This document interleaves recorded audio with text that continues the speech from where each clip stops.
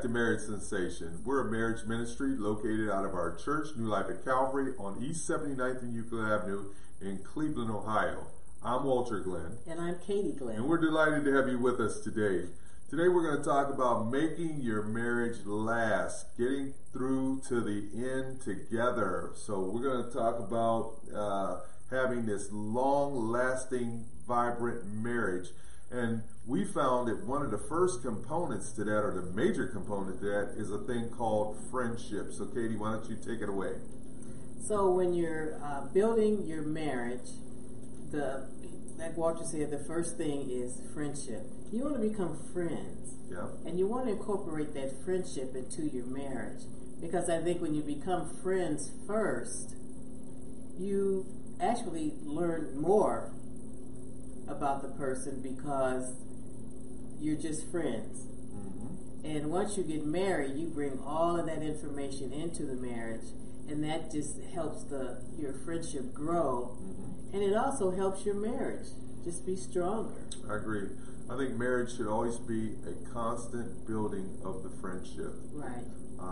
You start out as really good friends, and you become better and better and better friends over the years and years and years of marriage. And I do agree that is the major component in staying married. It's being friends and having this lifelong friendship. And actually liking each other. Yeah, that helps out.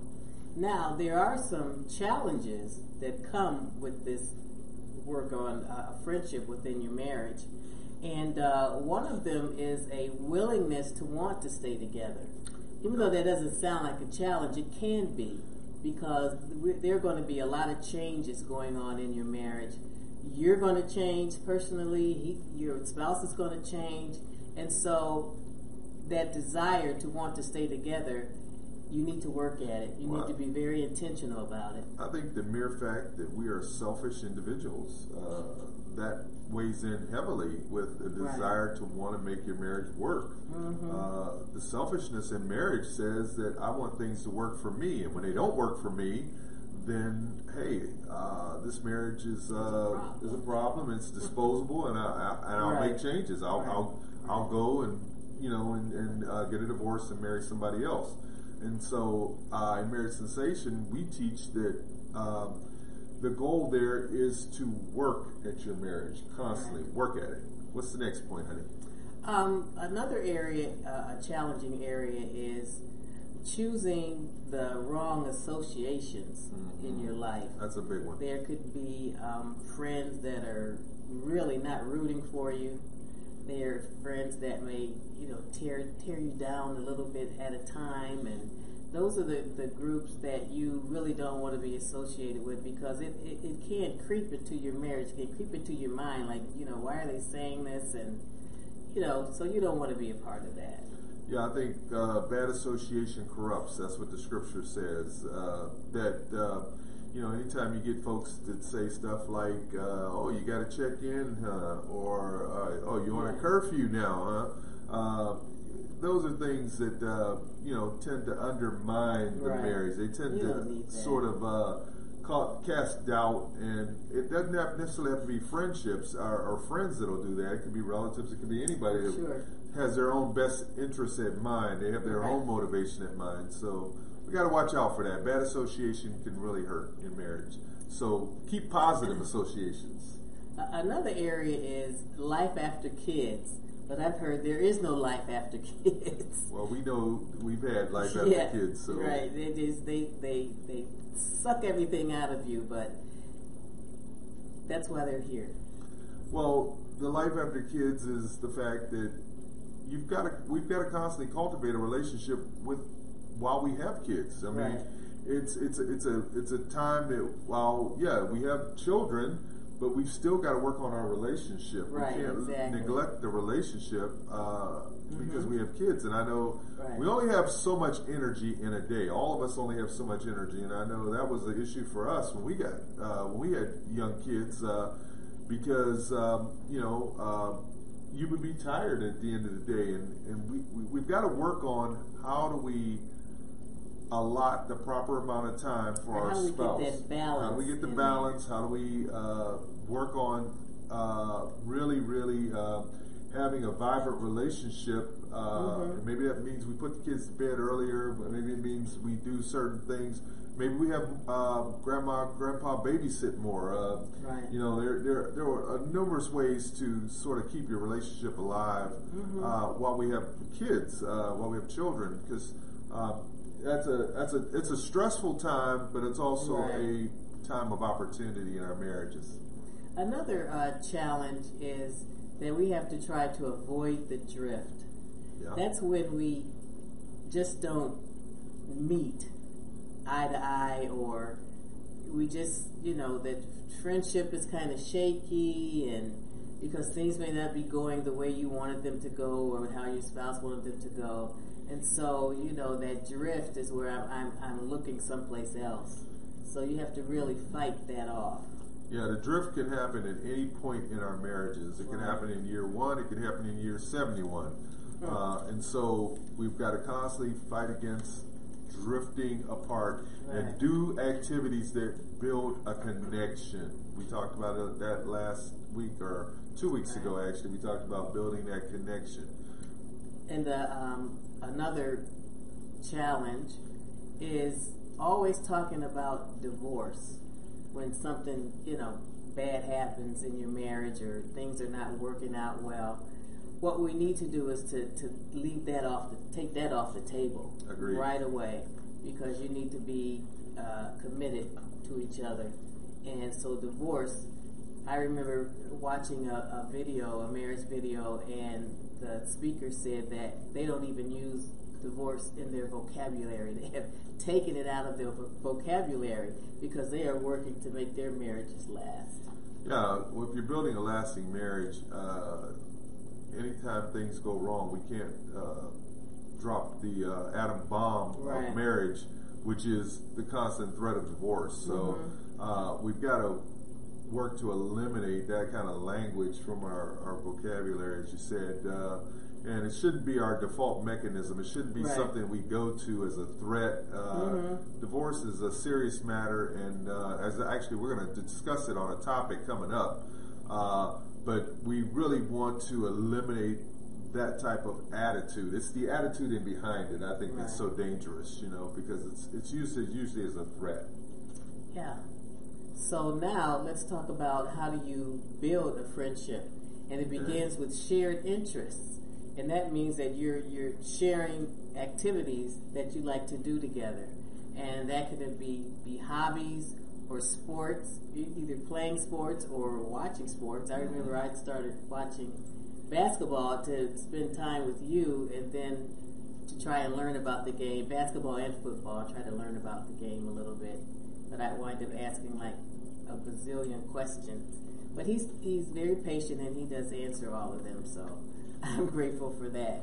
But another is going to the movies, or going to a play, or some kind of class together, like a cooking class or a painting class, or gardening together, which we love to do, and travel. And it just depends on, where you are in your season of marriage, whether you can do a lot of traveling together, or you take it to kids, or whatever. But really, you want to do something together. Yeah, some shared activities have a season. They have a shelf life. I mean, obviously, we know couples that they run marathons together. So I doubt that seriously if they're going to be 70, 80 years old running marathons together. So that has a season. So now maybe they shift from running marathons together to walking together. Right. So while it's a shared activity, it has a time life to it. It has a season to it. Right. And there's other things that have no season to them. You can go to a movie no matter what age you are, as long as you can drive and you're, you like the movie. So those are things that they really don't have a shelf life. So some things you'll be able to do for long periods of time, and some things are it's a little more limited because of age and health and other factors. Right. The next area is a big one. It's called forgiveness. And we have to have, let's fill our marriages with grace so that we can forgive each other. because God forgives us all the time. Jesus is the and model. so should be nothing to really apologize to your spouse, and just bring that grace into your marriage. Yeah, grace is and forgiveness is a critical component in marriage, because we all are going to have plenty of opportunity to forgive each other. If you've been married more than 2 weeks, you're going to have opportunity to have to forgive each other, and it's probably going to be a little more often than you would ever imagine. Right. So we all share in that goal of having to really, really think about how are we going to have a grace-filled marriage? How are we going to forgive each other when things don't quite line up the way we want them to? When we mess up. Or when we mess up, because it's going to happen. Like it. So you have to commit to forgiveness, that you're really going to work hard to do that. And, unforgiveness can ruin many relationships, because it's just a hardening of your heart that you have there. So yeah, if you can remember an incident from 30 years ago, and what the person had on, and what they said, and that's kind of what we're talking about here. Where we've got to be able to move past that. That's a strong suit in our marriage, is the fact that we're able to sort of forgive each other rather quickly. Another thing is, forgiveness does have some limits, because if there is abuse going on in the marriage, I mean, you can forgive, but if it keeps happening, then it's time to make a move and get out of that situation. Counseling, reevaluation. Yes, if you're in harm's way, or infidelity, consistent infidelity, those are things that forgiveness. Really, that there needs to be an evaluation there. The last area is expectations. Yeah. And we all have them. We all, what is our marriage going to be like? What are we going to do for each other? What do we expect out of our marriage? And we have to. You're going to always be defining and managing expectations as you age, because your situation is going to change. They're going to change. They're going to change. I mean, your kids are going to be gone, and then it'll just be the two of you. And what do we expect of our marriage now that our kids are gone? What are we going to do? It's like sometimes you have to learn each other all over again, because you focus so much on your children, or maybe your job, or just your life. You lose touch with your spouse. And one thing that we require in Marriage Sensation is that you have a date night. Yeah. And then you come back and report to the group, what you did, so that maybe give somebody else an idea of a date night. Well, expectations are going to change because of our age. I mean, we don't probably have the same financial expectations when we're 30 as when we're 70 or 80. We don't have the same emotional expectations, even physical expectations. So they're going to change as we build more and more years into our marriage. That's just the reality of it. Certain things are going to change, and we have to make the decision. And I think this is interesting in marriage, how we make that decision. What do we do now, and what do we do setting up our later years? And by that I mean, okay, because there's certain things that you have to do now or in your health years that you may not be able to do later. I mean, so you want to make that determination as a couple. What are some of the things that are really important to do when we're in our 30s, when we're in our 40s, when we're in our 50s, even 60s or 70s, that we're not going to be able to do when we're 90 together? So we got to make that decision. What's the now, and then what's the later? Because we've got to manage both. We can't get to the end of it and be broke and have no money. So we've got to manage our finances. We've got to manage a lot of things for now and later. Absolutely. So we'll wrap this up with some final thoughts. And one that is, the goal in marriage should be about us and not about we. I mean, us and not about me. So can be a challenge because, like you said earlier, we're all selfish. Yeah, we selfish. want what we want for us, and oftentimes we don't think about our spouse. So that's something we have to constantly examine our relationship. Are we moving toward selfishness, or are we continuing to engage our spouse? Yeah, I think when we evaluate week by week, month by month, and we say, I've been a little more into the me part of it, of the marriage, than the we part, then I think we have to make that shift and back to the we. Right, exactly. We got to move back to the we. Mm-hmm. And, our goal is to finish well. That's the goal. We want to finish well in our marriages. And, it's whether we're in year 1 or year 71 of our marriages, we want to finish well. And in marriage, after a while, you develop a rhythm, and we have to keep dancing together to the beat of the music. The beat of that rhythm. Yeah.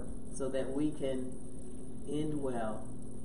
Yeah, it's what we call in marriage legacy. We want to build a legacy. We want to be that older couple that walks through the mall and everybody says, boy, I wonder how they got to this place where they got to. And, I always wonder that when I see an older couple, what was their journey? I mean, I'm sure there were highs and lows, but what did their journey look like? Because through it all, they're still in it together. Amen. They wanted to finish. They made the decision that they wanted to finish well. We implore you, Katie said, whether you're year 1 or you're year 71, the goal is to always be building towards that finish line because it gets there sooner than we think. Right, it does. So, with that said, we want to thank you for joining us on the broadcast. And as always, we want your marriage to be sensational.